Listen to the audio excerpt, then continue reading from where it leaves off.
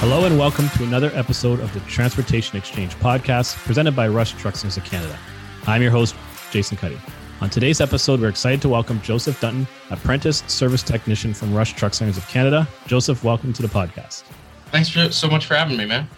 So we're excited to have you on, and excited to actually have you as part of the business as well. But I thought we'd dive in a little bit to understanding kind of who you are and how you got involved and interested in the role you're doing today currently. So when I was in about grade 8, I decided that I wanted a go-kart. But being that I couldn't buy one, I decided to try and build one, which led me into fixing small engines. So I picked up lawnmowers and snowblowers off the street and would fix them and then sell them, which led me to wanting to take automotive when it came time for high school. And so I thought that the plan was to go be an automotive tech, and that was going to be my goal. And then when it came time for a co-op, I wanted to go to an automotive shop, but my teacher convinced me to go into truck and coach because he had worked here, and he's like, great place to work. You'll do awesome. I'll get you a co-op. So I came here, did my co-op, loved it. When it came time to go to school again, I said I wanted to do truck and coach for my dual credit program. So that's where you go to Cambrian College. You get a high school credit and a Cambrian credit, and they get you that Cambrian experience while still getting high school credits. And then you do another co-op at a shop. So I went to Rush again. And then after that, it just turned into a full apprenticeship. Nice. And so the interest obviously in apprenticeship is to build on kind of your interests and kind of make it a career instead of just an interest at that point. Yes. Yeah. Excellent. Exactly. So for those who are looking into it, maybe walk us through. So you've left, school. Now you're into the apprenticeship program. What's the day in the life of an apprentice kind of from where you started to where you are today? Right when you start, they put you on services. So you just changing fluids and inspecting vehicles. But as you get more experience, more knowledge, they let you do bigger stuff. You get a mechanical or brake job, changing parts, things like that. They keep you pretty small. But as you get going, you get bigger stuff. You get diag and service calls, things like that. So it all depends where you are in your apprenticeship. For level 1, mostly services.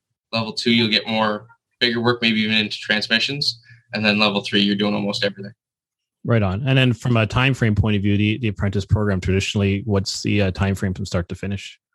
About 3 or 4 years. You can get each level done in about a year, depending on how many hours you get. I forget how many hours it is total, but you can get about almost all of them in 4 years, especially if you get your test done first try. Gotcha. So yeah, it's about 4 years. Excellent. And then despite it being practical, there is still some classroom component, I understand. Is that correct?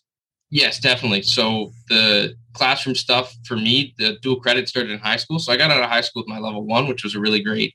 That's why that program's so great, is that you get your level 1 right out of high school. But then every time you go to school, you can either do it 8 weeks and you leave work, and you can work part-time sometimes.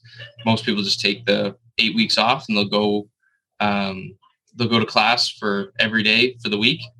But you can also do it in little chunks. You can do every Friday, you'll go just to class, and that takes a lot longer. I think it's like 3 months or something like that. It's much longer. Gotcha. So you can break it up. So you're not really, I guess you can make it work for yourself and your schedule and kind of what you're trying to make happen in your day-to-day life as well. Yeah, it depends on how you want to work.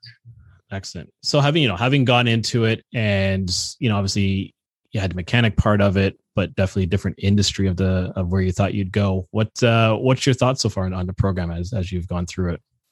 So far, I love it. It's lots of fun. I definitely like working on trucks much better than working on cars, because I've done some of my own stuff, and I found it's not as fun. The bigger stuff's a lot easier to work on, less cramped. But it has its ups and downs, right? The bigger stuff is a lot heavier.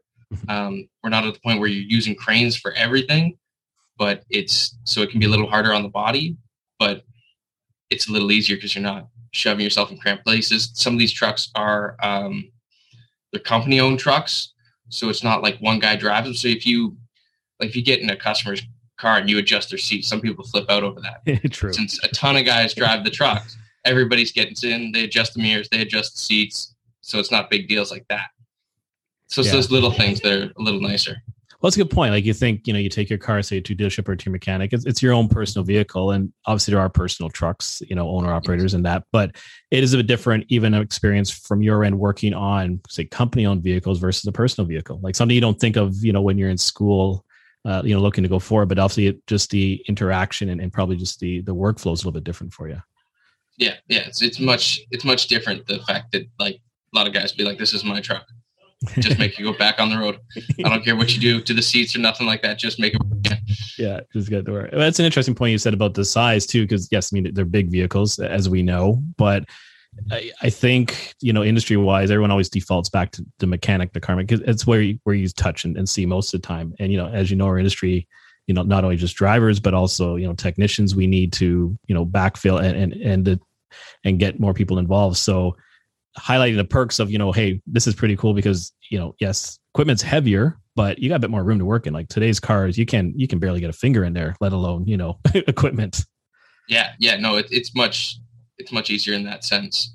There's still some cramped places, but it's a lot better. Especially with modern cars, the engines are mounted sideways, right? And so are the transmissions. So that's to remove a transmission, you got to take the whole motor out. With modern trucks, that's not a problem. Yeah. And I think the other part we see too, technology wise, I mean, it's growing leaps and bounds, obviously in the cars, but just in the trucks and, the generation or two before you getting involved is definitely a lot more mechanical. You're definitely seeing a lot more technology, software, diagnostics, computer-based stuff. And, as we move forward, we've got electric vehicles coming that are basically just almost nothing mechanical on it, kind of thing. So yeah. You're seeing that switch. And you think that brings a bit more interest to the younger generation to get in potentially? It could be if that's your thing. And that's part of learning as an apprentice is learning that computer stuff. You can get a good grasp on turning a wrench. That's the easy part, but learning that computer stuff is an important part.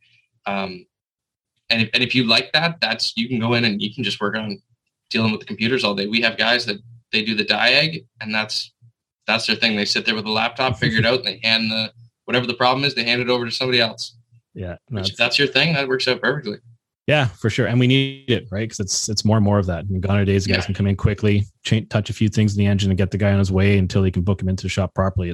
You're down a couple hours at least just to plug in the computer. Yeah, exactly. So it's a shame. So, career-wise, you're young, you're getting into it. You're liking it, obviously. What, as you learn more about it and getting involved, where do you see your career? What are you ideally trying to plan out kind of going forward? Plan out, I would like to just see more is, I'm doing a lot of services and a lot of, smaller just repairs. I'd like to get into bigger, more, I think I like to do transmissions short term, like, in a year or so, I'd like to do transmissions. That's kind of my next step. But then eventually get into engines and all those things. Just move up as high as I can is my goal. I'd like to get licensed in 3 years or so. Right. And that's the plan, is just learn as much as you can. Yeah. And there's still a lot to touch. Like you said, I mean, getting fully into the engines, after treatment systems and then transmission, there's a lot to dive into, and yeah. And the technology is changing all around you as you're learning too.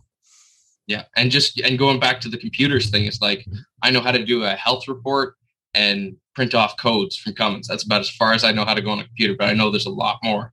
Yeah. And that's another thing I'd like to learn how to do is understand how to use those computers.